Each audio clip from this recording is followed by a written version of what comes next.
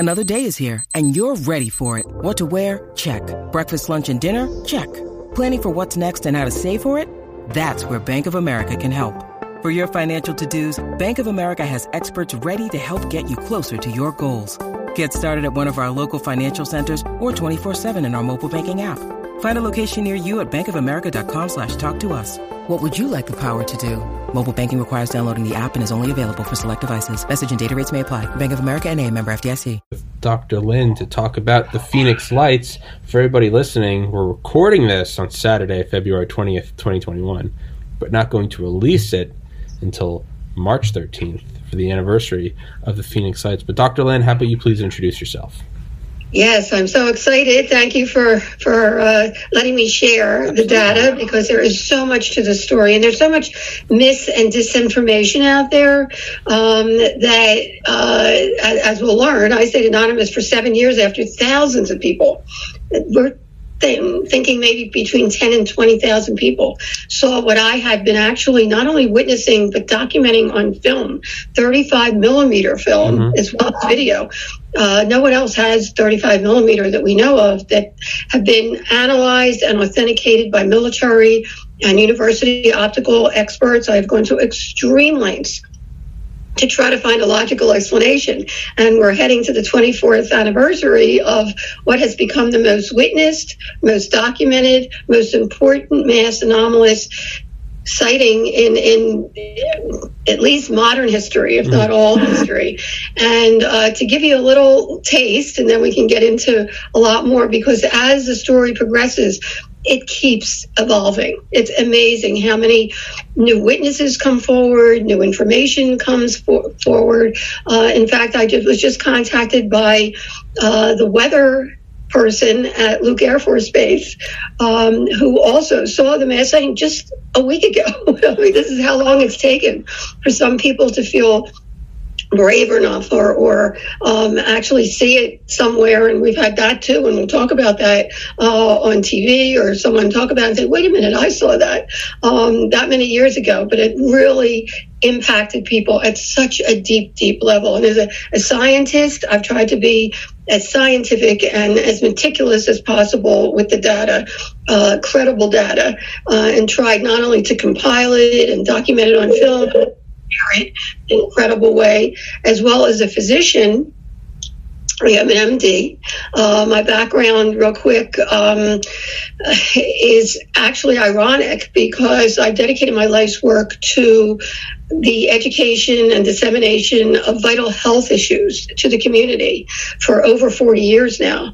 And when this topic fell into my lap, I had no interest or knowledge at all in this topic.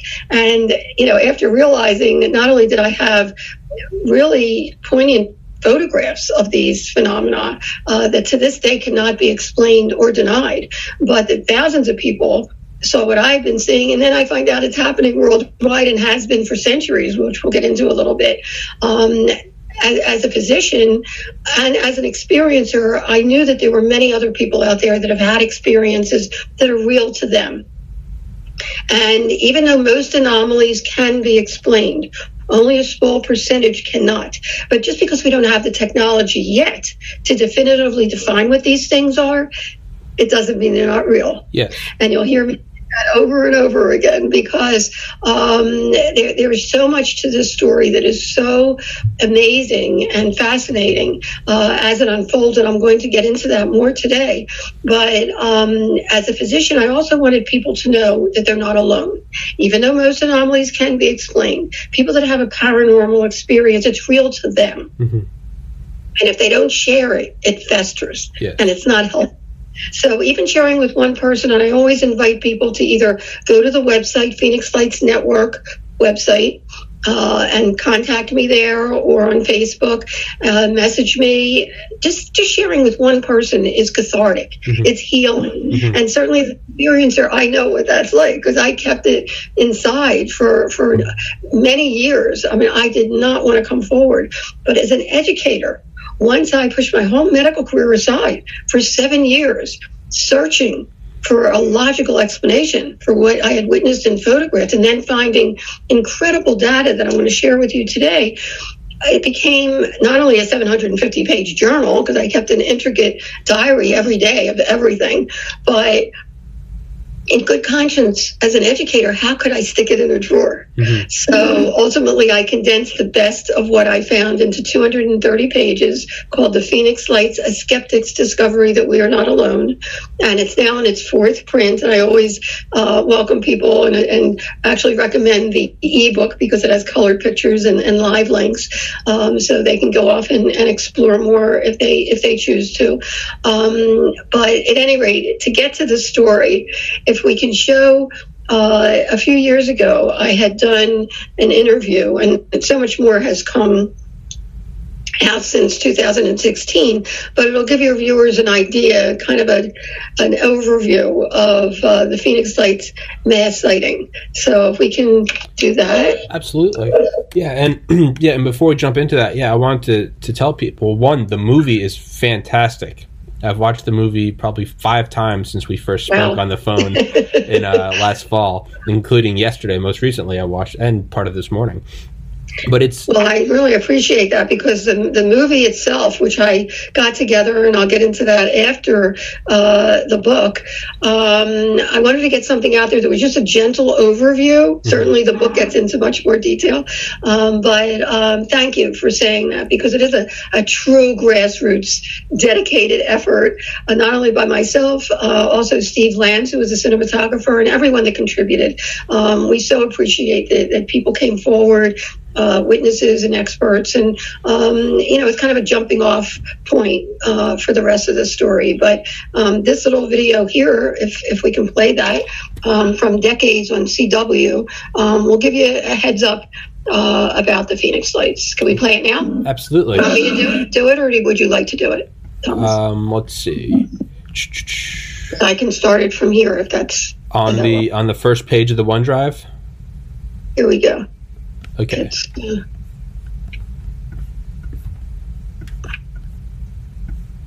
Would you like me to play it?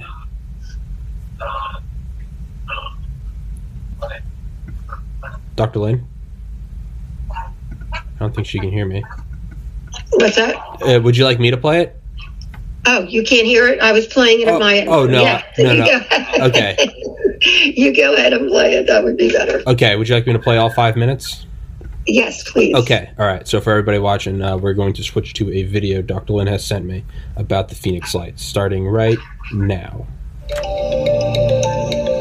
The sheer number of witnesses to the phenomenon that came to be known as the Phoenix Lights was unprecedented. Thousands of people were outside purposely looking up at the sky for a glimpse of the Hale-Bopp comet, when they also caught a glimpse of these 1 to 2 mile wide, and some very credible reports, either these orbs, these giant balls, these giant lights that seemed to be attached to something, but they couldn't quite see what it was attached to, or there was a force field in between holding them in rock solid formation, or actual craft. People saw not only these mile-wide craft go gently gliding right over their heads, rooftop level. Some saw it take off at blink speed. Others saw these orbs actually detach from the main object, go out into the environment, and then redock with it later. Incredible technology, to be sure. And one of the craft was said to have split in two and then shot up very quickly. And also, what was amazing was it was totally silent. That was what really took people's breath away, because even when it took off at blink speed, it didn't even disperse the air. The most reported sighting was of a V-shaped craft that for 3 hours passed over the city at a very low altitude before veering off to the south towards Tucson. 2 months later, a Phoenix City Councilwoman asked for an investigation into the reports. Her request was dismissed with a joke. After the meeting, I was told by one of the deputy city managers that I shouldn't have asked the question. And I thought, why? And he said, because the mayor did not want anybody to talk about it. Well, the mayor didn't tell that to me, probably because whenever I was told not to talk about something, I usually did anyway. So it was just a very strange time, and I really got curious about what was going on. Over that summer, I talked to probably over 700 people, and everybody told the same story. They all saw the same object. You can't get that many people to agree on anything. There was another stranger point that the witnesses all agreed on. Everybody said that they felt kind of awestruck, amazed. Nobody was afraid. Nobody said they were afraid. 6 months before the mass sighting, the movie Independence Day was big time popular.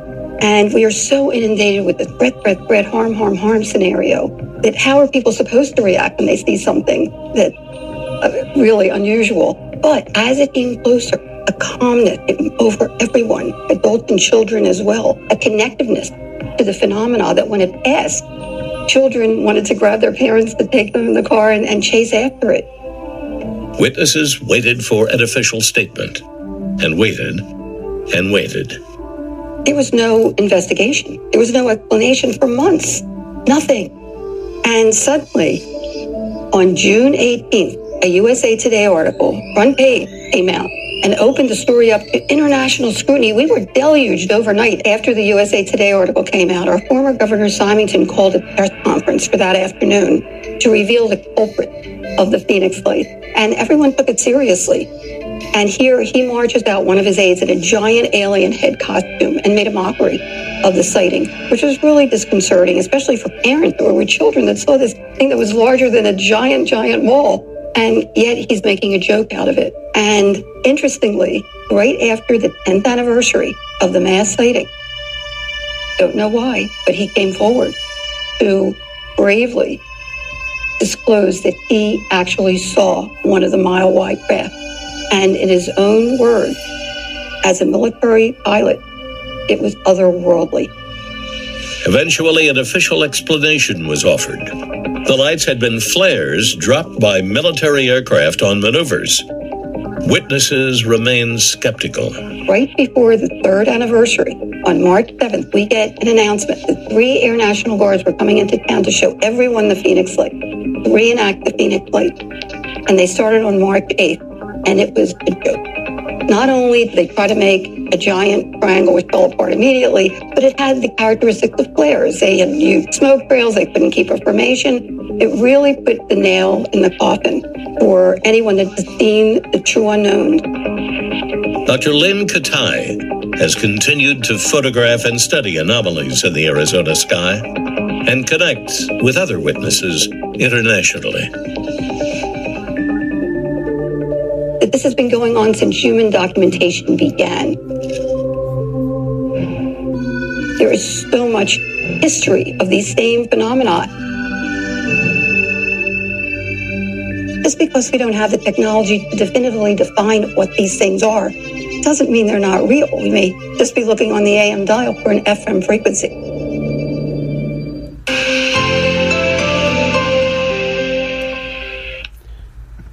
Yeah. That's the most insane part, is that not only did Fife Symington kind of make a mockery of it, well, not kind of, totally make a mockery of it. On top of that, he later came out, acknowledged it, and not only was the governor, he was a former Air Force pilot. And he came out and said it's otherworldly, and I believe in your movie, he said, unless the Department of Defense tells us otherwise, I believe it's an alien craft. His words. Otherworldly, right? I mean, that was a huge step forward. We'll get to that. If nothing else, and the technology itself was mind-boggling, which we'll talk about too. But as the story unfolded, the story itself of the Phoenix Lights, and you got a little smattering, and more has come forward since I did that in 2016 that we'll talk about. But I want to go back, if I can, to show everyone if who's out there can get on the Phoenix Lights Network website, www.thephoenixlights.net, and look on the photo page. It'll give you more of an idea of what was happening and my involvement of it, if we can do that. Okay. So the first picture on there actually is a topography of our view. Now, we live pretty high on a mountain in Paradise Valley, it's called. And Phoenix is actually a valley that's surrounded by mountains all the way around, and we're kind of nestled in a mountain that overlooks the valley. And as you can see, we can actually have a panoramic view of the city skyline, as well as the mountains out there. One is South Mountain on the left, that is just behind the airport, Sky Harbor International Airport. And the other, a few miles back, are the Estrella Mountain ranges. Now, there's a little story, and I don't believe in coincidence anymore, and I'm going to get to those stories in a second. But I just want to hone in on this picture for a second, because if you look on the left bottom there, you'll see a car on the road. You see the lights of the car reflect onto the road, very unlike the true unknowns. Very significant that the true unknowns do not reflect out of the sides. I mean, they're just self-contained. And to the right of that car, you can see skylights on a house. Now, what's significant about that is that if you look straight up, you'll see where South Mountain and the Estrellas intersect. Well, keep that thought for a second, because just as a little aside, which to me is a very important side of the Phoenix Lights phenomena, 6 months before the mass sighting, I was invited to present my substance abuse prevention education program. And my programs on AIDS and teen pregnancy and substance abuse prevention have been distributed by Discovery Education for many, many years, and award-winning and all that stuff. And they have one schoolhouse there. And the principal had some problems, so they don't talk to outsiders, but I got friendly with him and helped him. And after the mass sighting, which you're going to be seeing, and if you're on the photo page, you certainly can take a look at my unique collection, and you'll see over and over again these phenomena keep popping up right where South Mountain and the Estrellas intersect. Again, straight up from where those skylights are, okay? So I called him up after the mass sighting. I'm getting ahead of myself, but since we have this picture up, I wanted to share this with you and your audience. And I said to the principal, the pictures keep showing that these phenomena seem to pop up right in that area, because their very sacred ground is in the basin in between South Mountain and the Estrellas. I said, did anybody see strange lights on March 13th? And he started to giggle. And I said, is that funny? And he said, are you kidding? I've been looking up at them. We've been looking up at them for centuries. They were looking up at them on March 13th, but they were looking up at them for centuries. They call them sky people, light beings. I had no idea. That was the first I had heard of it. And not only is it part of their culture and part of indigenous cultures worldwide that there are other intelligences out there, even the Hopi, H-O-P-I, and the Gila is G-I-L-A.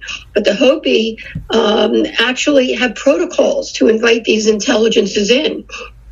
And he kept telling me that some of the native cultures believe that these orbs, which I'm going to get to in a few minutes, actually are spirit world, or ancestors, they believe, that are coming to give them knowledge and comfort and inspiration. And all I can say is I've certainly been inspired to do this. I would never have chosen this topic, but be that as it may. He also said that the Estrellas got its name because the Spaniards of the day either saw these same phenomena, or had heard about the lore. And Estrella means star in Spanish, gateway to the stars. And they also believe that there's a gateway or portal in that area. So I'll just plant the seed there for anybody that's listening, that's a possibility. I'm a healthy skeptic. I need to believe it. And now I'm going to tell you what I saw, and it's not even a belief. It's a knowing. I saw it, and I photographed it. Okay, in 1995, again, without any knowledge or interest in this topic at all, another little coincidence. It happened to be the eve of my birthday. My birthday's February 7th. I just celebrated it. And February 6th, I was in another room adjacent to our bedroom. Now, we're pretty high on a mountain, again, nestled in the mountain range, gated community. One of our walls of our bedroom is a window. So whatever pops up out there, we get to see, whether it's planes or helicopters or smoke from a fire, or they call the dust storms at Haboob, and we see them coming across the city. So we're quite educated on what's out there. Anyway, my husband was at the window, big picture window, talking to my mother-in-law from back east. We're from Philadelphia originally. And he was on several boards, hospital boards and medical boards at the time, not one to be ruffled by much anything. And he sounded alarmed, and he says, "Get over here quick, what the hell is this?" And I grabbed my tail, wringing wet from the tub. I was leisurely taking a bath in the other room, and wringing wet. We're both standing there, and a little below us, actually, we see 3 amber orbs. Now, again, I call them an orb because the light did not extend outside the edge. It was just mind-boggling. It was like a pyramid, one on top and 2 closely aligned underneath. And coming from a video background, I wanted to run downstairs and get my video camera, but as other people that have experiences that are similar, they will tell you, they don't move. You're in awe, you're in wonder, and in my mind, I was thinking, I don't know how long this is going to last. Let me take everything in that I can. It was that unusual. So I tried to take in the size, the shape, the color. They were about 3 to 6 feet each, depending on how close they were. They were oval shape, which is really interesting now because for anybody that's up on the history of ufology at all and the topic, the Pentagon came forward actually in 2017 on a front page article in the New York Times divulging that Harry Reid had funded a $22 million study of pilot and military and government UFO genre. And the Navy pilots, the Nimitz Navy pilots, have come forth recently in the last year or so with video and descriptions of what they saw. And constantly they're talking about the tic-tac or oval shape, which is amazing because what we saw outside our window is actually oval shape. I don't know if it's the same phenomena, but there it is. And the amber color throughout was a uniform amber color. It didn't glare at all. Every other light out there glared. These did not. They were very soothing, very mesmerizing, and they were just yards from our home. It was just mind-boggling, and I thought over a very treacherous desert landscape, again gated. There's no way it was military. But at any rate, I think, hey, if I don't get a picture of this, nobody's going to believe it. And I go running to the closet to grab my 35 millimeter. I collect sunsets. And actually, if you're on the photo page at the Phoenix Lights Network website and scroll down to the bottom, you'll see 2 separate sunsets a month apart that have this giant rod-shaped, cigar-shaped object in them that I did not see when I took the picture, but they're in the 35 millimeter negative. But anyway, I go to grab this cheap Instamatic Canon camera that I always used, and my husband calls me back and he says, "Get over here quick, one of them is disappearing." As we stood there in utter awe, the top orb, without budging from the other 2 underneath, started to shrink very, very slowly. It's difficult to even describe in logical terms, like a dimmer switch. In fact, we have 2 young boys at the time. Now they're young men. But the only movies we saw were Close Encounters and E.T. and the original Star Trek series. And if you remember, if anybody used to watch that, the Romulan cloaking device used to waver before it cloaked.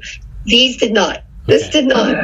It didn't budge from the other 2, but it felt like it was cloaking. That's the only thing I can describe. It was mechanical, as if there was an intelligence behind it. At any rate, I jump out on the balcony. There's a sliding glass door that's perpendicular to the big window, and I shoot a quick picture of the 2 bottom orbs, and that's this picture. If we can show the picture of the 2 bottom orbs there. And immediately noticed an eerie silence, as if time had stopped. It was just bizarre. And going through my mind, as I was intently watching these two lower orbs. And I didn't share this with a soul until after the mass sighting 2 years later. It sounds so absurd, but it felt like something was watching me. And going through my mind at that moment, I was thinking, who are you? What are you? Do you know that I'm here? I'd love to meet you. The next thing I remember.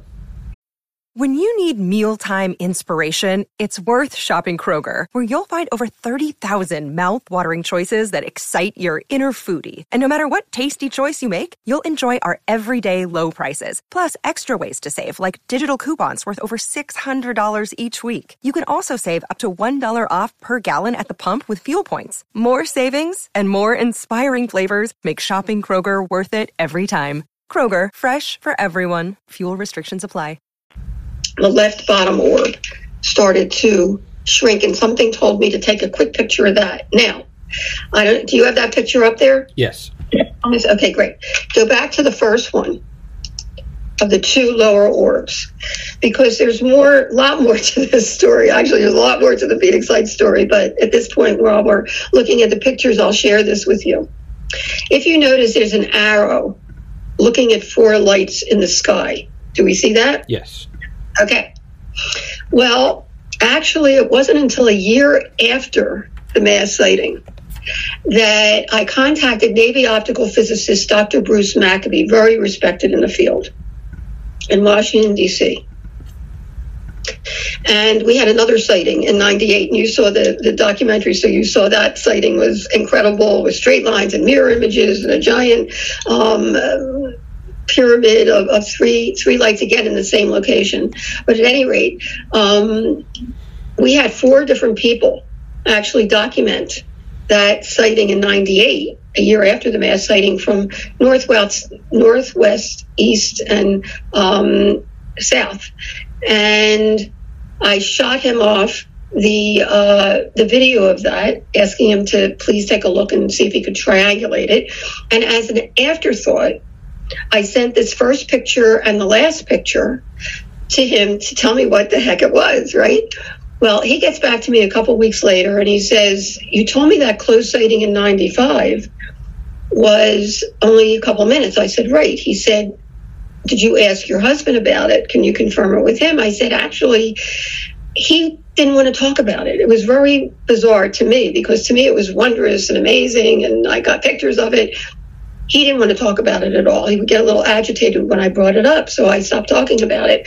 Everybody comes from a different background, different belief system, different upbringing, different worldview. Some people cannot deal with this topic. Some people don't want to, and that's okay. Some people want to feed into a logical explanation. If it gives them comfort, that's okay. Everyone in their own time. But now, of course, there's enough data that people can take a look at it and educate themselves and grow if they choose to. Okay. But he didn't want to talk about it. And I told that to Dr. Maccabee, and he said, well, you've got to confirm that the timing on this. And mind you, it was 3 years later. But I went back to my husband. I said, look, we're not going to talk about it. I just wanted to see if you remember the timing on it. He said, I don't know, 2, 3, 4 minutes tops. I went back to Dr. Maccabee to tell him that. He said, that's impossible. I said, what do you mean?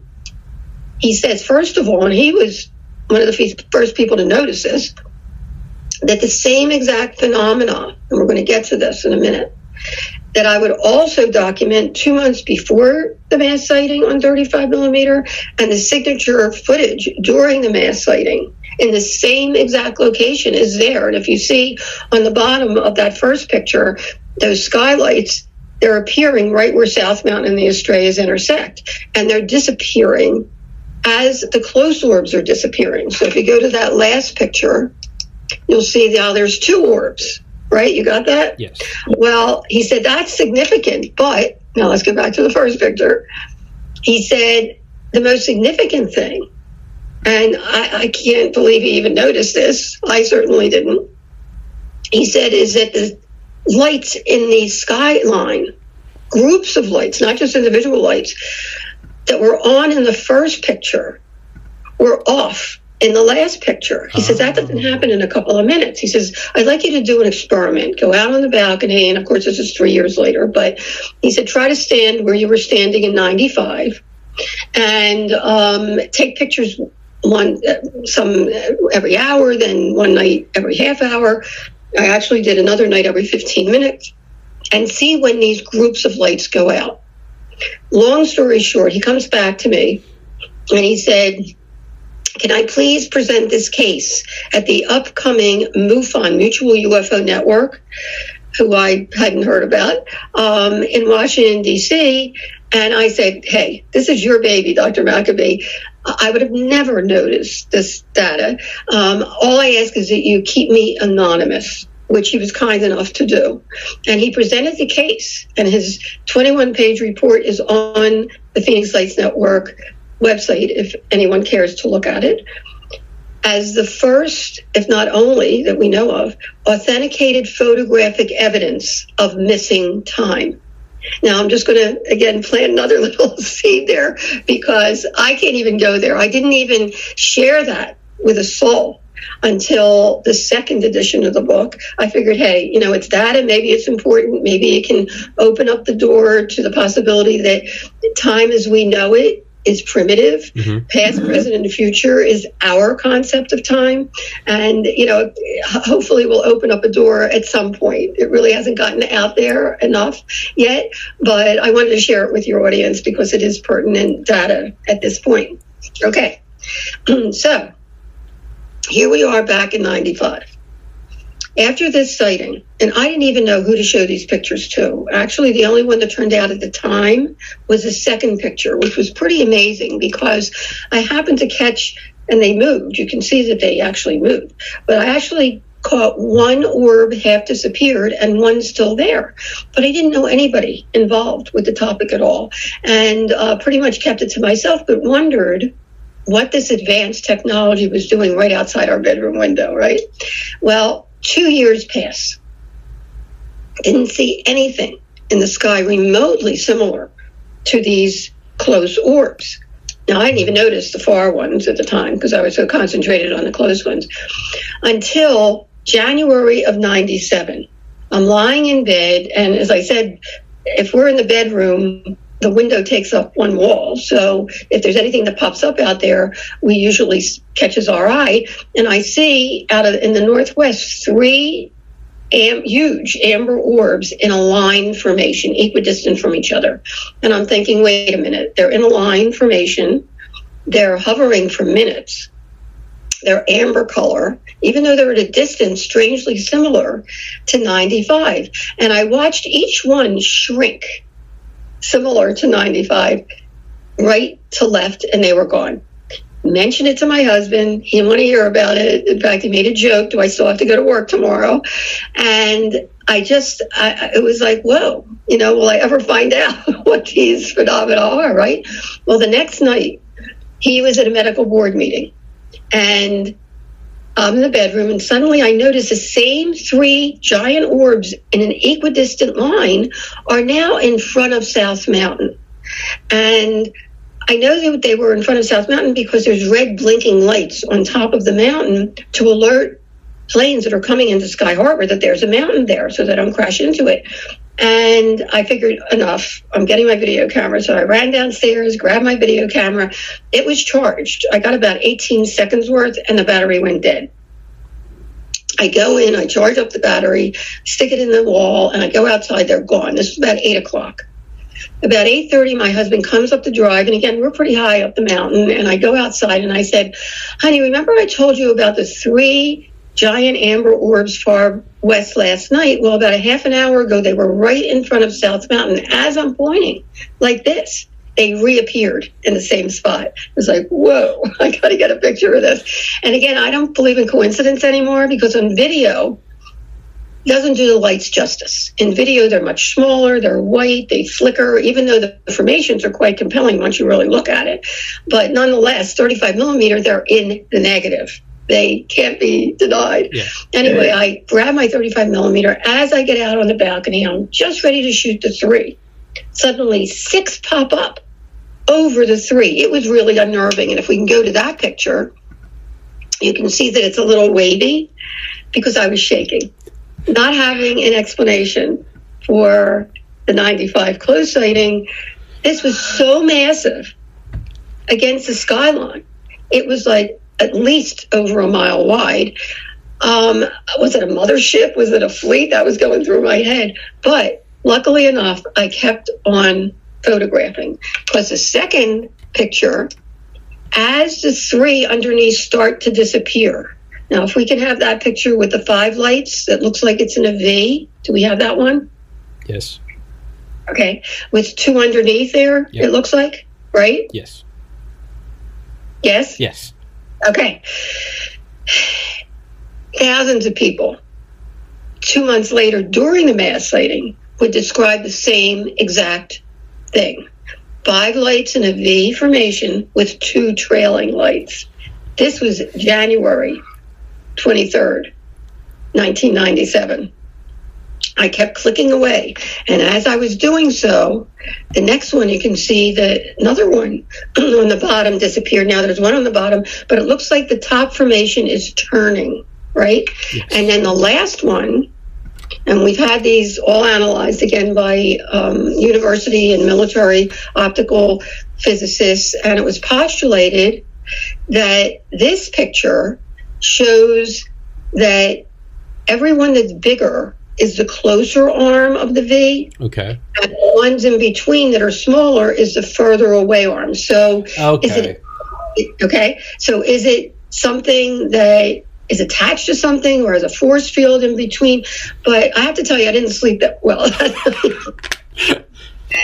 The next morning, I got up and I figured, come on, there's got to be a logical explanation for this, right? Yeah. I'm a healthy skeptic, but okay, gotta find somebody else that saw this. I mean, it was massive, right?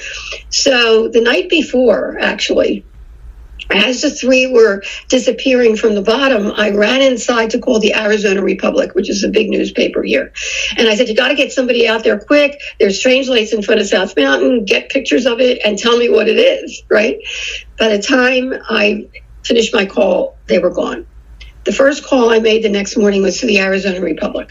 And I said, did anybody happen to call last night to report strange lights in front of South Mountain? She gets off. She gets right back on. She said, nope, nobody called. Well, I know I called. Okay, so I said, it was pretty strange. My husband and I saw the same thing. Who can I call to find out what they might have been? She says, well, sometimes Luke Air Force Base sends off experimental maneuvers, and they're outside of Phoenix. And they don't tell the public about it. And that sounded reasonable, but now it was a mission. Okay, I had to find out. So I called them up. Tried to be very professional. My husband and I are both physicians. We live mountainside in Paradise Valley. We saw some strange lights last night in front of South Mountain. Do you have any idea what they might have been? And from the get-go, she had an attitude. And she said, well, they didn't come into Luke Air Force Base. They didn't come out from here, so we had nothing to do with them. I said, be that as it may, we did see something strange, and I did get some pictures, but I'm just trying to track down what they might have been. And she said, well, you said they were near the airport, so maybe they saw something there. Okay. Next step is calling the FAA to find out if anybody did see something there. Very nice operator, told her the same thing. She says, well, you know what, let me check with the air traffic controllers. There are some that were on last night that are here this morning, and see if they saw anything. She leaves me hanging forever. She gets back on. She said, well, actually, there were a group last night of air traffic controllers that did see something strange pop up over Class B restricted airspace. I said, is anybody there now? She said, yeah, there's a couple of them here. I said, please, can I talk to one just to confirm that what we saw was real and whatever? And she said, well, let me see if I'll get on the phone. In the meantime, I met him subsequently. Very low-key guy. He gets on the phone finally 5 minutes later. He was more excited than me. He said, did you see those lights hovering in information last night at 8:30? I said, yes. He said, actually, there were 3 at 8 o'clock. I said, I saw them too. He said, I can't believe you saw them at a distance, because at 8 o'clock, when the 3 popped up, now you have to realize there's a 30-mile radius around the center of the airport. Anything that goes into that airspace, particularly at 1,000 feet altitude that these were, must call into the tower, and no one did. So they got alarmed, and they looked on the radar, didn't show up on radar, then they disappeared. when the 6 popped up at 8:30, they really were alarmed. They looked on radar, didn't show up on radar, took their binoculars to look, and in their own words, there were 6 points of equidistant light, totally equidistant, massive span, over a mile wide, that seemed to be attached to something, but they couldn't quite see what these lights were attached to, which was also here 2 months later by thousands of people. And he was a meteorologist and said the entire thing turned as a unit against the wind. That's really important data. Elevated slowly and then moved in synchrony behind South Mountain. So I said, so what were they? And there was silence. And then he said, beats me. I said, you're air traffic control. You're supposed to know it's in our airspace. He told me they ruled out every conventional aircraft, balloons, Chinese lanterns, even skydivers with lights and flares. They could not decipher what these phenomena were. We kept in contact up until and including March 13th. Now, March 13th for me was just another day, okay? But not for thousands of other people that were looking up at the sky for a glimpse of the Hale-Bopp comet that was very clear in the northwest sky, when they also caught a glimpse of these Mile, and something that came forward actually in 2017 after I did that Decades CW report. Peter Davenport, the director of the UFO Reporting Center in Seattle, Washington, was in a panel with me in Oregon for the 20th anniversary, and he shared officially that one of the objects, and he received thousands, hundreds and hundreds of reports, that one of the objects was 8 miles wide, which is mind-boggling. I didn't believe him at first, but he assured me that, and he has talked about it since then. Not only that, and again, there's so much mis and disinformation. Most people will hear from the media that there were 2 events, that it was only a couple hours. Well, I'm here today to tell you there were many events, starting at 3 p.m. in the afternoon, daylight sightings, 5 o'clock hour in New Mexico. Native Americans reported the same thing. 7 to 11 o'clock hours in California, they were witnessed, and between 10 and 11 o'clock. Really cool story, and it took years for this pilot to get in touch with me. She was afraid to contact me, and she has not come forward publicly, but she did lay out the whole story. She left with 140 passengers en route to California from Phoenix, and as they got close to Las Vegas, they noticed something, a massive craft covering Las Vegas. She called the radar tower and asked if they were pinging anything. Almost simultaneously, another commercial pilot called to say, what the heck is this covering Las Vegas? And a very authoritative voice came on the speaker asking details about what they were seeing, which kind of freaked them out. And they said, you know what, we were mistaken, and you know, we don't see it anymore. And they left en route to California. They were 30,000 feet. Suddenly, and this was closer to the 11 o'clock hour, suddenly they see a flare like a half a mile away. This is 30,000 feet. And they're wondering what the heck is going on. Almost simultaneously, whizzing by them even closer, she said she almost jumped out of her seat, was a military jet coming in the opposite direction. And she thought, whoa, what kind of message are they trying to send? She called her husband immediately and told him to lock the door and don't answer the phone. But at any rate, this happened at that time.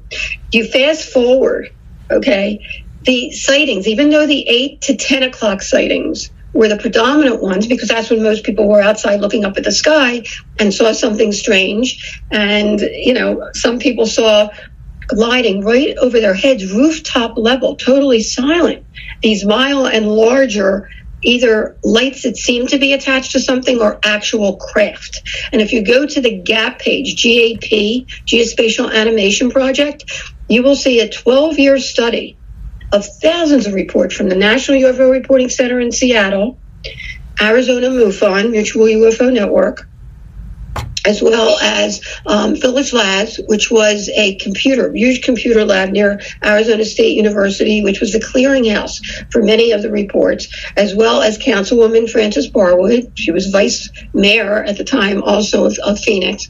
And she received not only 700, but even more than that, and tried to call back everyone. So we're talking 2 or more people had to see the same craft to be in the study. And the conclusion was now that there were 10 different craft. Now, whether it was one craft that could morph and look different, or the perspective from where the person was standing, or an actual parade, which is ultimately what the investigators concluded, because, as I mentioned, not only were there multiple things happening with orb formations, with different craft, but in different states as well, because we're talking New Mexico, California, Nevada, and Arizona, but the sightings continued.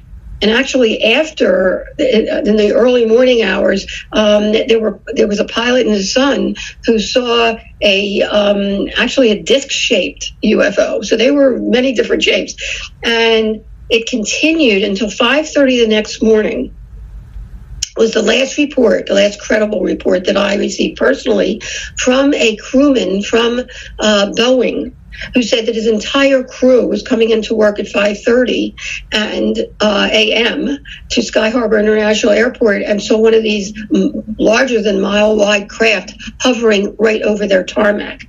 Now, at 3 a.m., actually, there was an alleged crewman from Luke Air Force Base, and we have some of that recording in the documentary so people can hear it firsthand, because it's very impressive. He called the National UFO Reporting Center, Peter Davenport, the director, and in great detail, very professional, reported that military jets from Luke were sent out to intercepting a gun camera film, which we heard that they did, of one of these mile-wide craft hovering right over Central Phoenix, 7th Avenue and Indian School, at 8:30 that evening.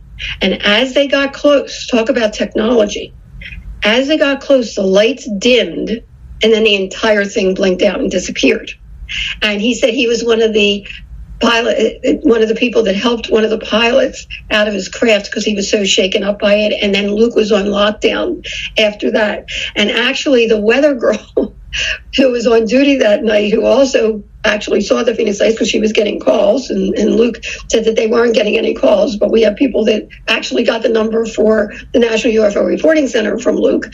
But at any rate, she just got in contact with me a couple of weeks ago, and we posted her report on the share page on the Phoenix Lights Network website. But at any rate, we're talking incredible technology that we have not seen to date.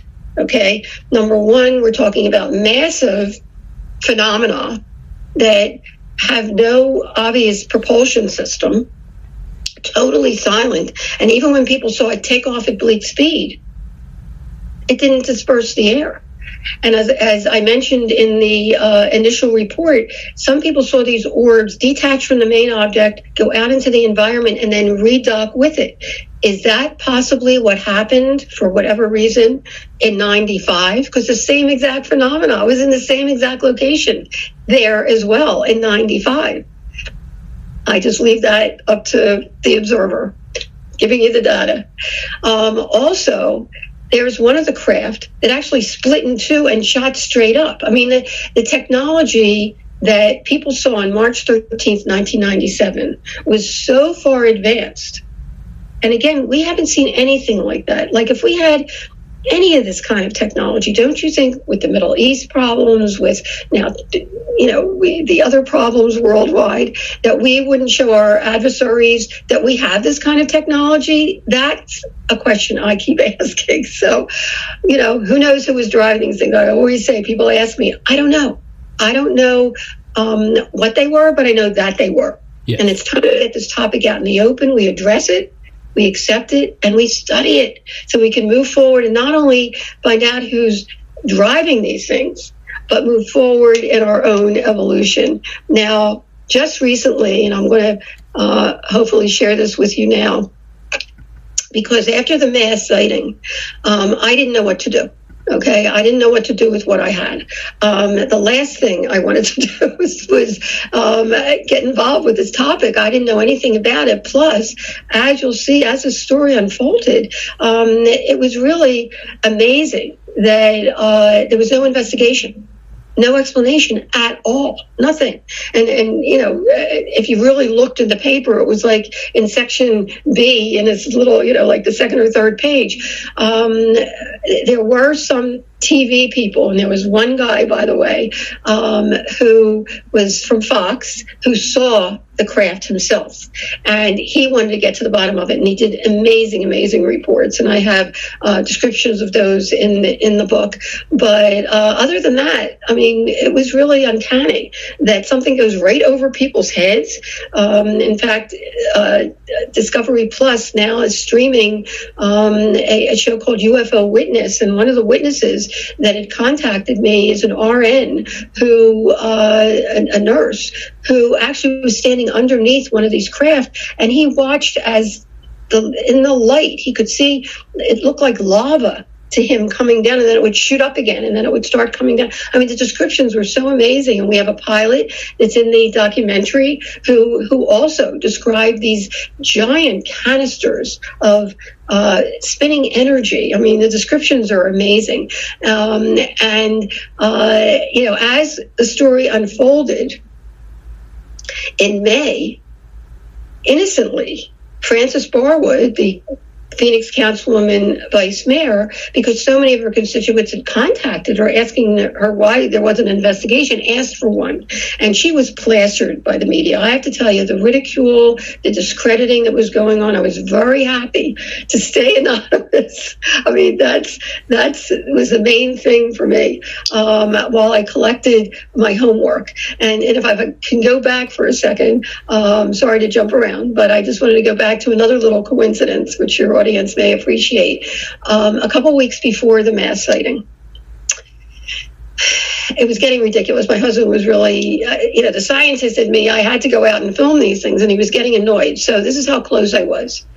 A friend of a friend had a neighbor who had a friend who knew the past president of MUFON, and who I had never heard of before, Mutual UFO Network. And I called him up. I said, I'm seeing these lights. He hadn't heard about it, but there were other people who were also not only seeing the lights, but documenting them on film. In fact, one of them, Steve Blonder, called MUFON up to his balcony the night of the mass sighting. And as they're up there waiting to see these lights, suddenly an arrowhead of 5 lights appeared, which is phenomenal. I mean, those lights are attached to something or have a force field in between. His video and my video happened before 10 o'clock.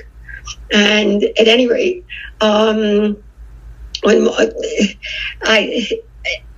telling him this, that I'm seeing these lights, and he hooks me up. And I said, by the way, I have a picture from 95, which was the only one that turned out at the time, the second picture, that I would love someone of credence to take a look at. And he refers me to a field investigator for the following Wednesday, who calls me on Tuesday to say that the then state director, Tom Taylor, wanted to meet with us, but his mom had passed on Saturday.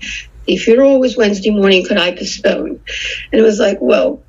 I am so busy for another 2-3 weeks, but I have a window of opportunity on Friday morning at 10.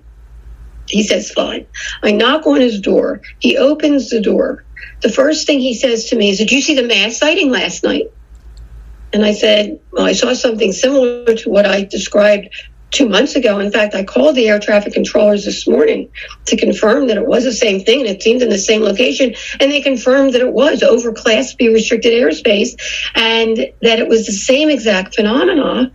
And I said, actually, I took video of it last night. When I first saw it, there were 6 lights that popped up. And then it must have turned or something. And there, by the time I got out there and focused my camera, there were the endpoints, 3 endpoints of a V or triangle. And I got that on video. He said, great, because NBC was coming to interview him in a half an hour. Well, like I said, my life's work has been community education, and I also worked with NBC in Philadelphia and in 76, and then a syndication grew from that was showing here in 1980 in CBS, and then I did a health program at NBC here in the early 80s, and then USA Cable, and I said, hey, somebody might recognize me. I don't know if there's a hoax or military or whatever, but it isn't about me. It's about the data, and it's never been about me. It's about the data. And I said, it would be great if people could see what we saw last night, take a copy, and share it with whoever. In the meantime, I left. And at 4 o'clock that day, the next day after the mass signing, I was sitting in front of my TV, waiting to see if anybody was even going to cover it, and with the VCR there, and suddenly the news starts coming on, and every news station, now they have like breaking news, was my video. It was really exciting, I have to tell you, to know that people were seeing what we were seeing. By the 9 o'clock news, a couple other videos came forward, the Arrowhead and also the Boomerang video, which I will get to, because that one happened after 10 o'clock and has been under fire ever since in 97 as being flares, which we will get to. At any rate, now going fast forward to May, where, again, I was very happy to stay anonymous, while other people that were coming forward were getting blasted by the media with ridicule and snickering and jokes and all that kind of stuff. Okay. In the meantime, I'm doing my investigation and keeping media, as well as starting to talk to witnesses, as Dr. Kitai, as well as, learning the history. The history of these phenomena. I had no idea that this has been happening since human documentation began. It's unbelievable when you look at Sumerian writings and India writings and even the Bible, Ezekiel's wheel, and how they describe these things in the sky, as well as you fast forward to the 15th and 16th centuries, and we have frescoes and paintings of people standing on the ground looking up at the sky, and these things look like they're UFOs, even people in the UFOs or beings in the UFOs. And 100 years before our mass sighting in 1897, I learned that it was actually a sighting in Kansas, California, Washington, and Canada of what they called massive airships with removable lights. Sound familiar? And actually, that was 6 years before the Wright brothers took flight, okay? And then you fast forward to World War II, what they called Foo Fighters. And we show that in the documentary, Dr. Richard Haynes, who formed the NARCAP, which was pilot sightings. Thousands of pilots have seen things that are unusual and have been threatened with their careers through the years. And he confirmed that what my husband and I saw right outside our window, these rock solid formation of orbs, was very similar to what they called Foo Fighters. Each side thought the other side had this advanced technology. And after the war, Germany and Japan and the United States tried to find out who had it, and nobody could. And then you fast forward again to the 80s and 90s, the Belgium and UK. Actually, Belgium is a model for what should happen.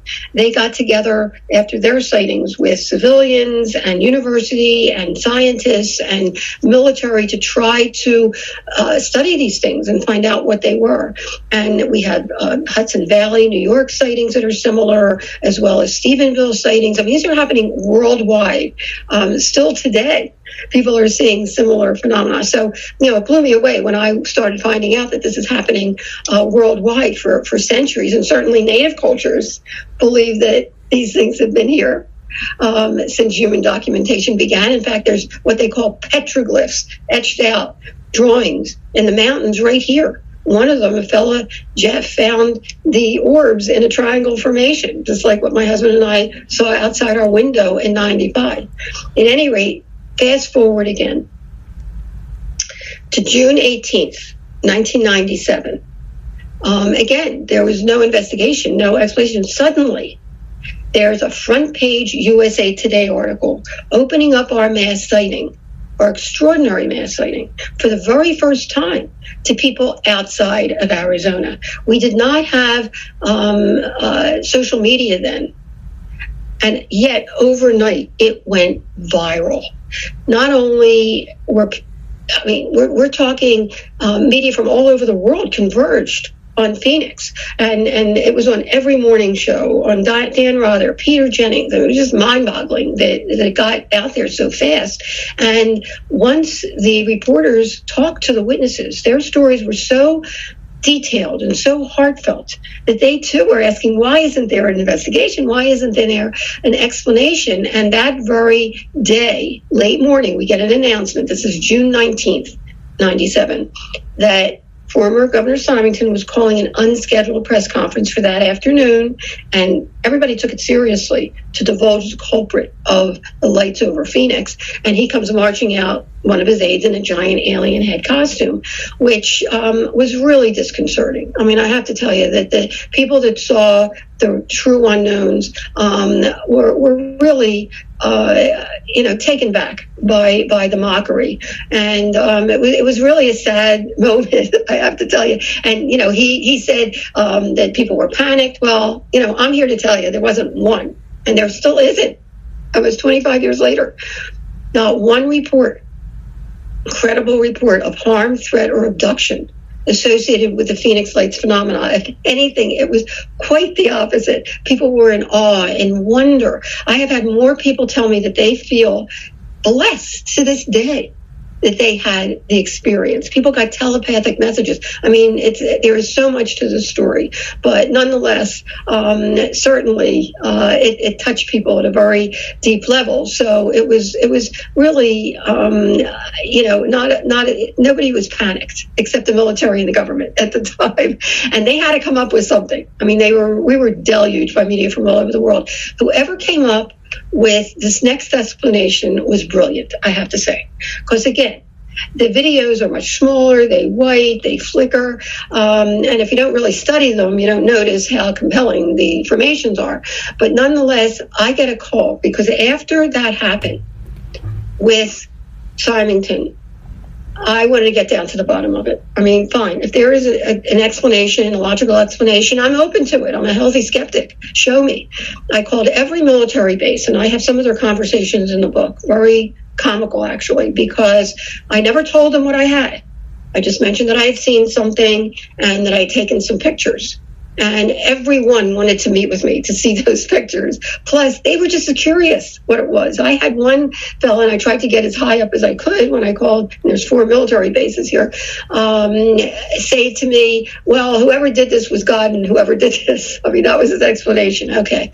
A month later, July 24th, I get a call from one of the heads of Air National Guard saying, oh, Dr. Lynne, I think we know what those lights were in March. I said, great, what were they?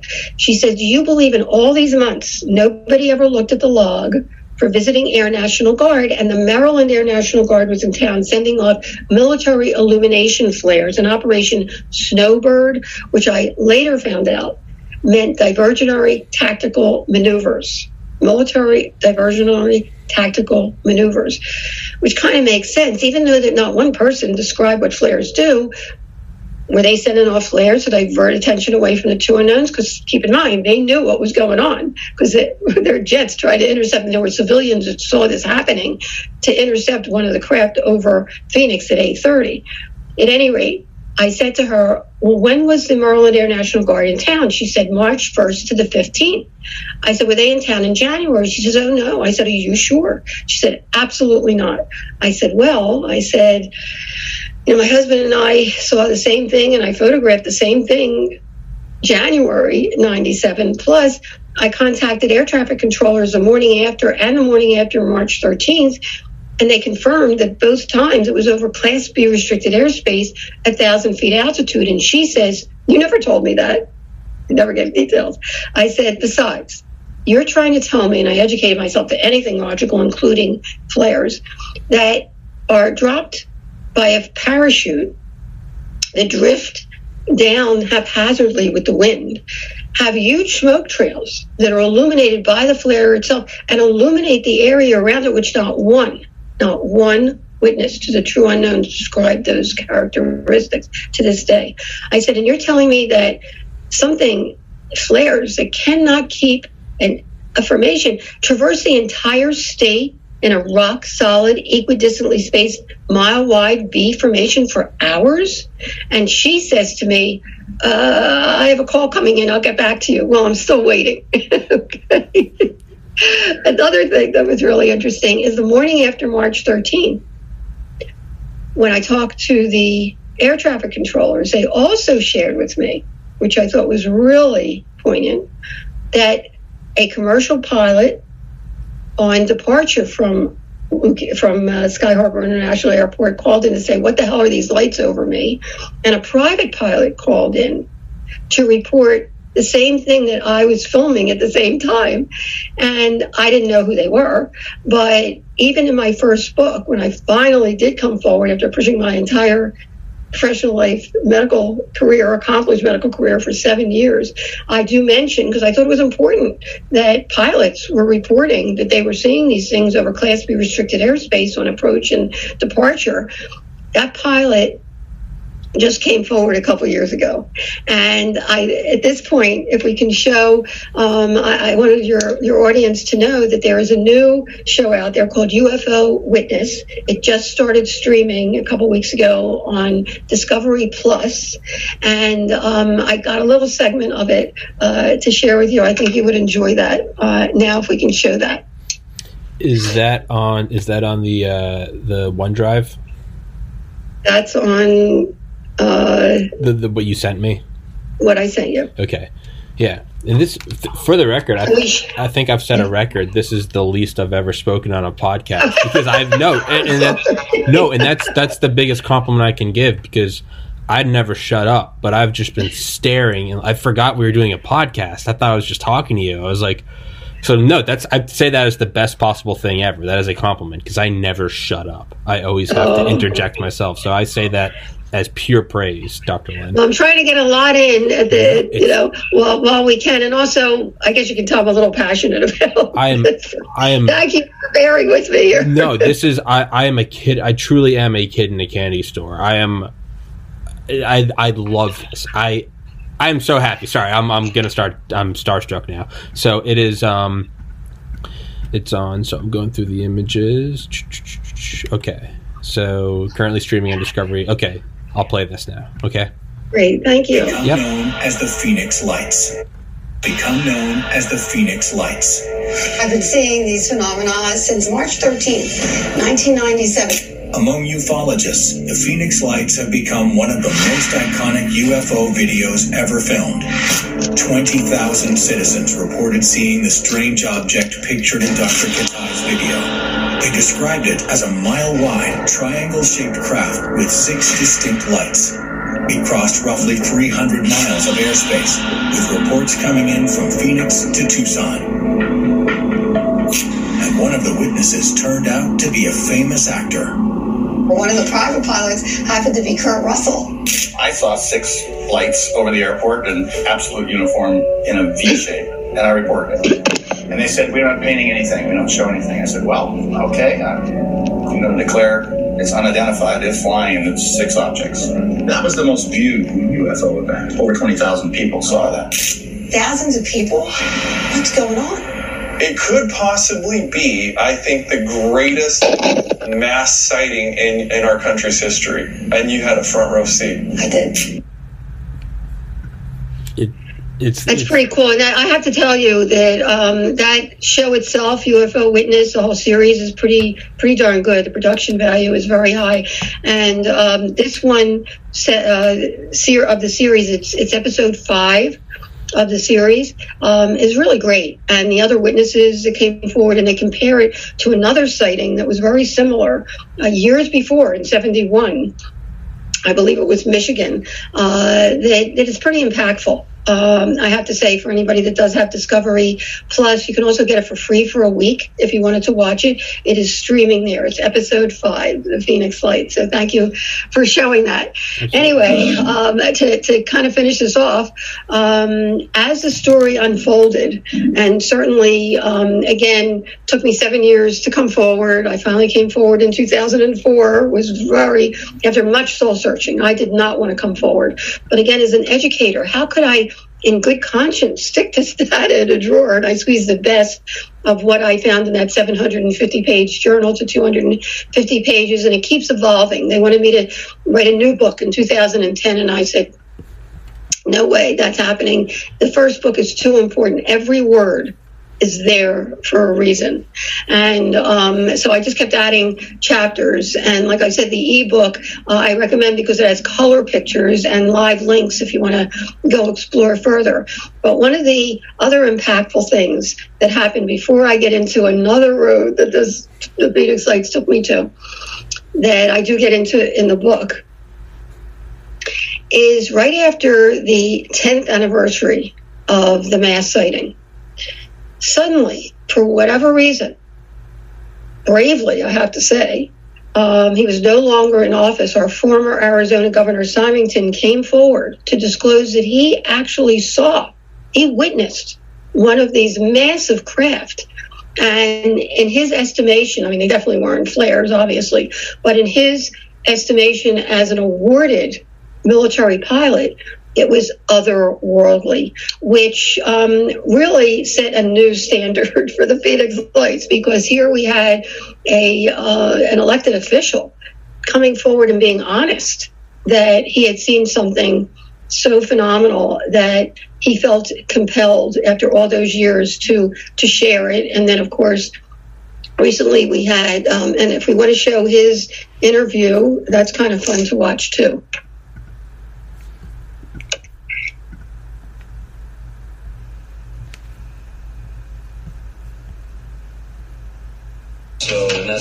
Clive Symington is now a businessman. He was the Republican governor of Arizona for 6 years, elected when the first George Bush was president. Now, a decade after leaving the State House, he takes me to a Phoenix park and discloses something unlike anything uttered by any other high-level U.S. politician. If you had been here 10 years ago and standing out here and looking up there at the lights and the view, you would have been astounded. You would have been amazed. Governor Symington is referring to what is now known as the Phoenix Lights, an object videotaped by many and seen by thousands over several nights in the Arizona sky in 1997. Major sighting here. It was described by witnesses as larger than a football field and silent. It was a giant V, all right? And the right side of the V went over us. The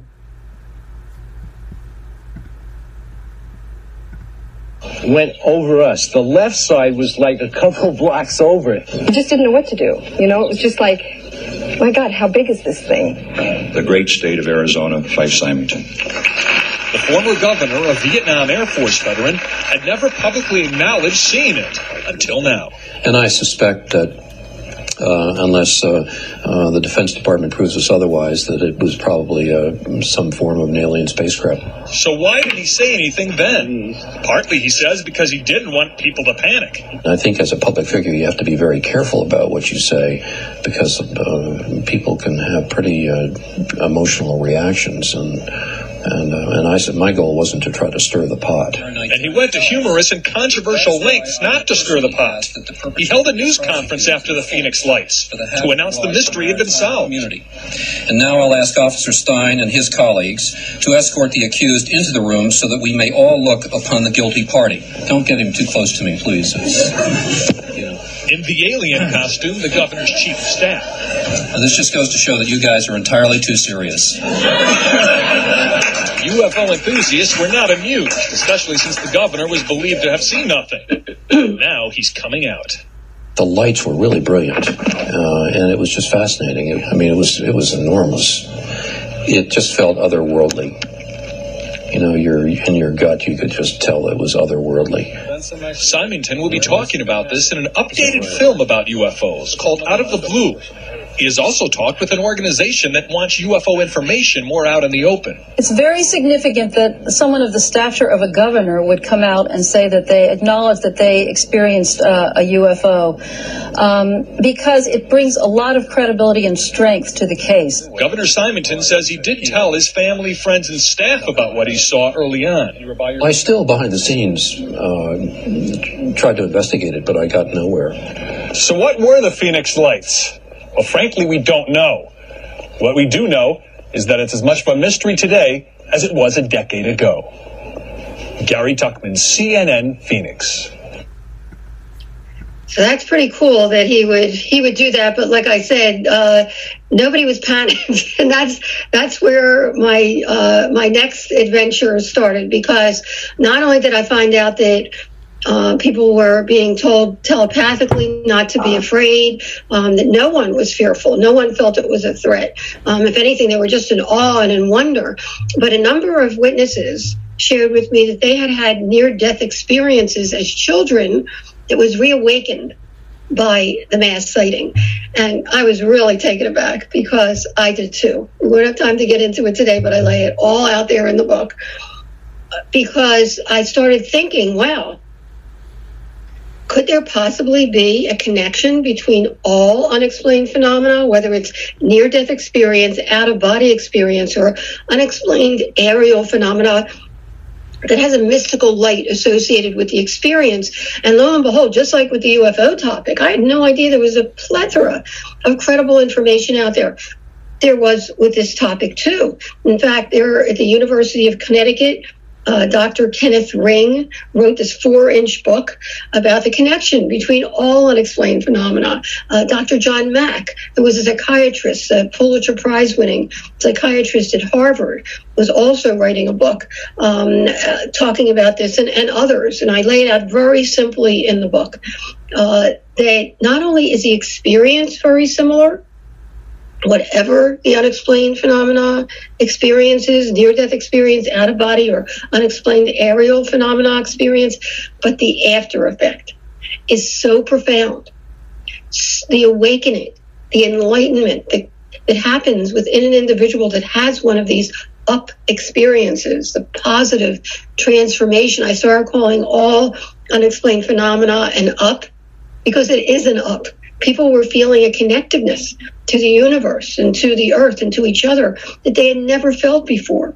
It's unbelievable when you really study that aspect, which I think is really important. Besides the American indigenous cultures aspect, which is also a very, very important part of this whole picture. But that aspect of how it affected people at such a deep soul level that again, people feel that they've been blessed, that they were blessed to see such a thing. That doesn't happen with balloons and flares and helicopters and holograms and whatever. Whoever did this not only wanted to touch us one person at a time in a non-threatening, gentle way, but also to wake us up, because people have awakened. People went into the peace movement, the environmental movement. They really understood, as astronaut Edgar Mitchell shares in our documentary, that we are guardians of this planet. And nothing becomes clearer than that when people have an up experience. And, there is so much more to this story. But again, the book is in its 4th print. And I really recommend, if anybody wants to really know the story of the Phoenix Lights, it's in its 4th print. And also, we have our documentary. This is the latest edition of the documentary. Okay. Yes, and we keep on adding.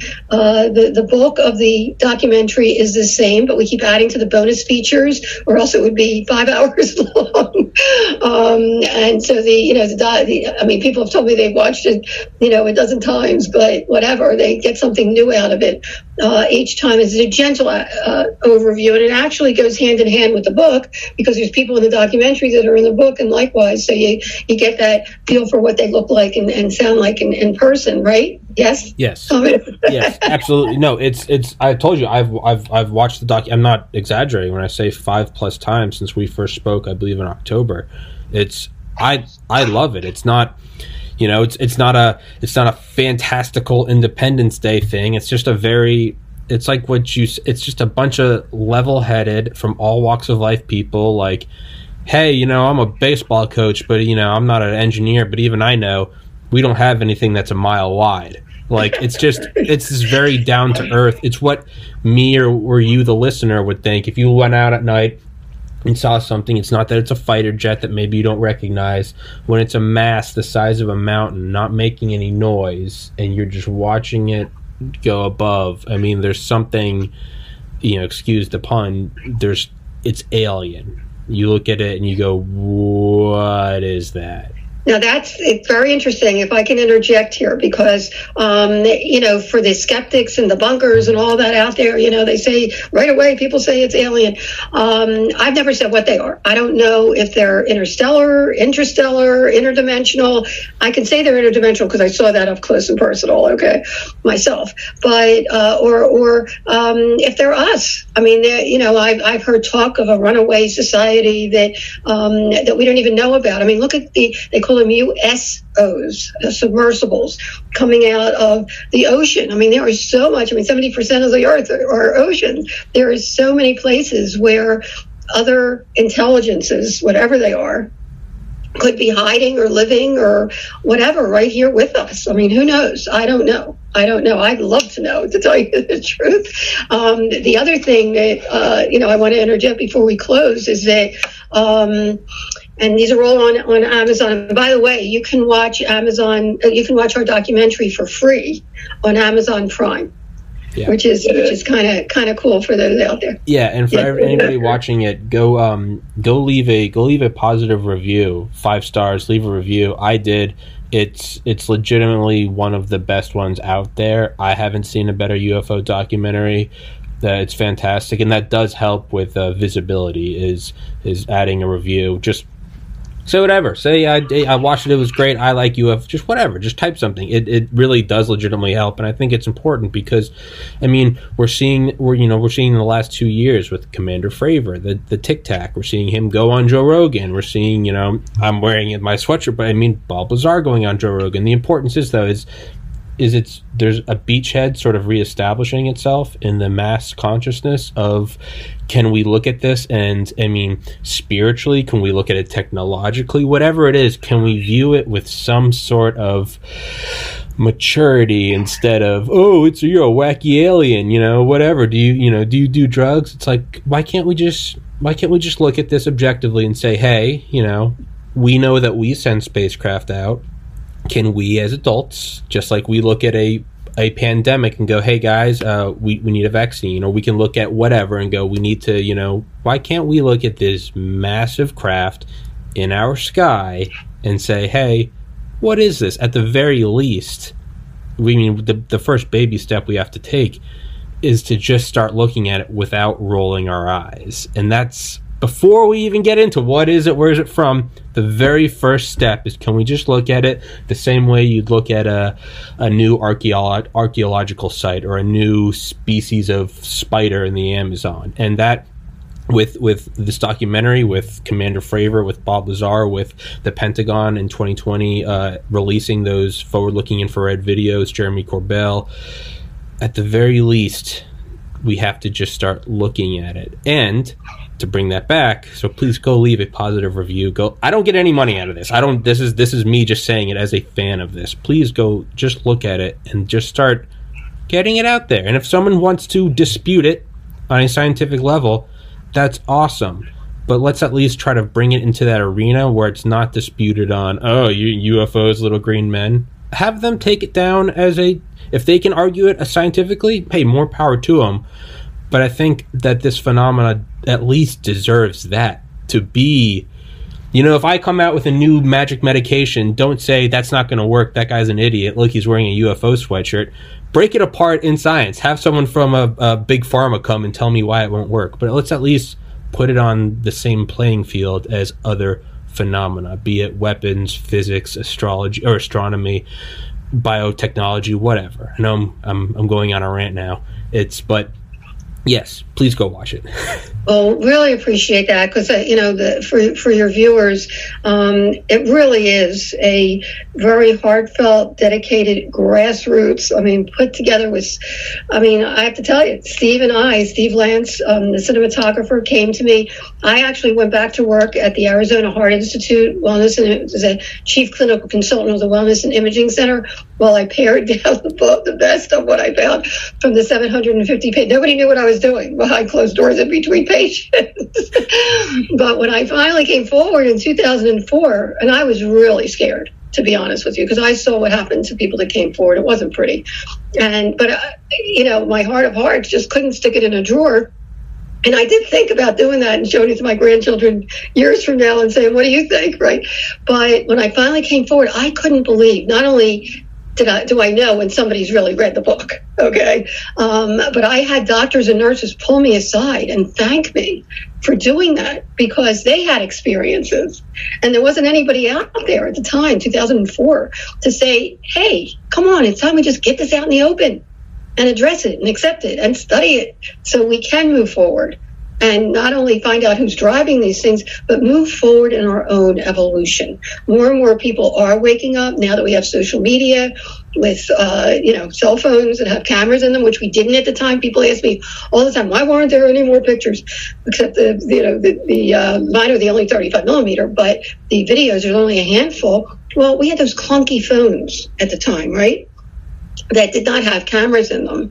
And, who carries around a camera now? Some people did to take pictures of the Hale-Bopp comet that night. And when they tried to take a picture of these massive craft that blocked out the stars, it turned out black. So they didn't have anything to even show for it, okay? So the bottom line is that we, and I didn't even think anybody would do it. I was approached by Steve after I came forward with the book, and he says, we got to do a documentary, and his dad happened to be a doctor that we knew. He said, I'm coming to Phoenix. He was in California at the time. I'm coming to Phoenix in May, and he had studied at the Brooks Institute of Photography in Santa Barbara, which was one of the places I went to have my data investigated and analyzed. And I said, whoa. I said, first of all, I'm working 7 to 7 at the Institute doing radio programs like this and into the night. I was presenting at Borders and Barnes & Noble on the weekend. I said, I have no time. Plus, I don't know if people are going to come forward. I didn't come forward for 7 years. People were telling me in confidence, which, by the way, I take very seriously, confidentiality, when people do tell me a story. I don't know if they'll come forward. And at the time, if professors who are also in the documentary would even utter the word UFOs, they lose their grants. So I went to every single person, except one who came on later, said that they would do it. And then I got a sign.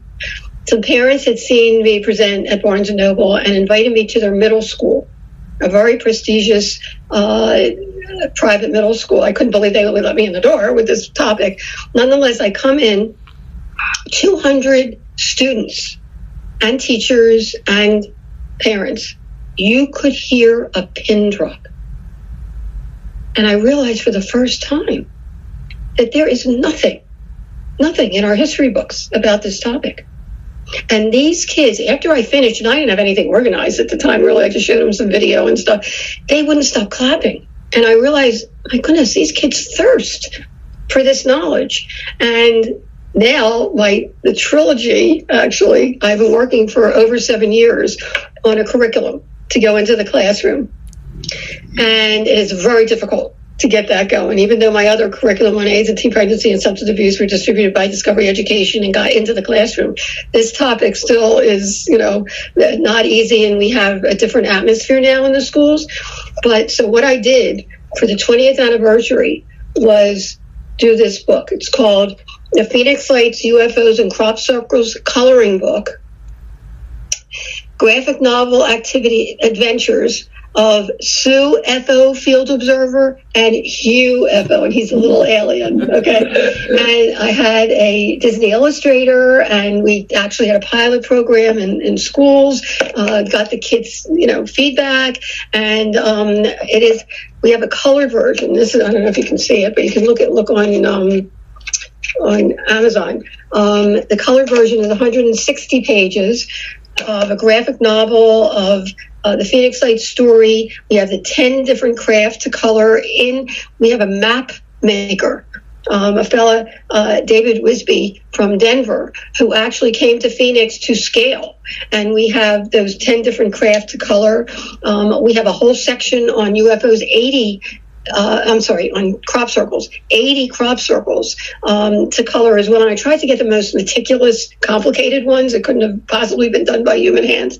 We also have iconic historic pictures for people to look at, including the buzz around the Capitol in 52. And we actually got a picture of a plane in World War II with the Foo Fighters and some other wonderful pictures.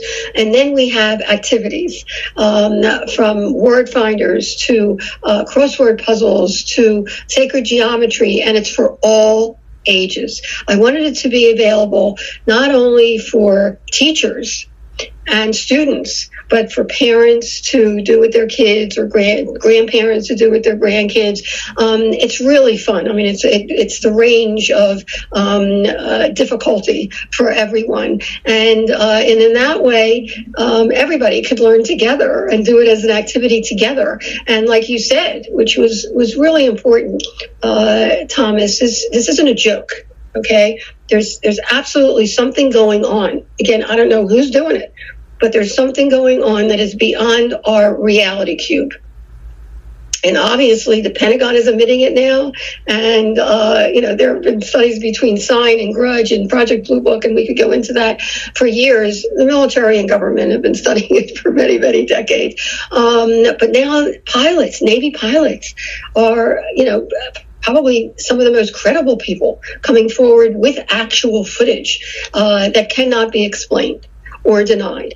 And so, it is such a privilege and an honor to be able to share the Phoenix Lights with you and your audience and be able to get this one sighting that has become, again, the most witnessed, most documented, and in some ways the most important mass anomalous sighting in human history out there in a credible and professional way. So I hope people go to the website. It's loaded, it's packed with information to explore and consider, not trying to convince anyone of anything. If somebody showed me tomorrow, this is what the Phoenix Lights were, it was human made, show me, just show me, okay? In fact, 3 years after the mass sighting, Secretary Vice Mayor Councilman Barr was running for Secretary of State to get answers for the mass sighting and asking for a reenactment, which was great because it was, like I said, I'm open. Show me. If you did it, shame on you for covering it up and not letting people think that, whatever, and going right over people's heads at rooftop level. We have one guy in the Discovery Plus channel, the RN, who said that it was 30 feet above him, okay, and then denying it for so long. But hey, if it's military, go for it. Well, if you go to the news page on the Phoenix Lights Network website, and there's a little triangle there that says AZ Family, you'll see that right before the 3rd anniversary, we get this public announcement that 3 Air National Guards were coming into town to show everyone the Phoenix Lights.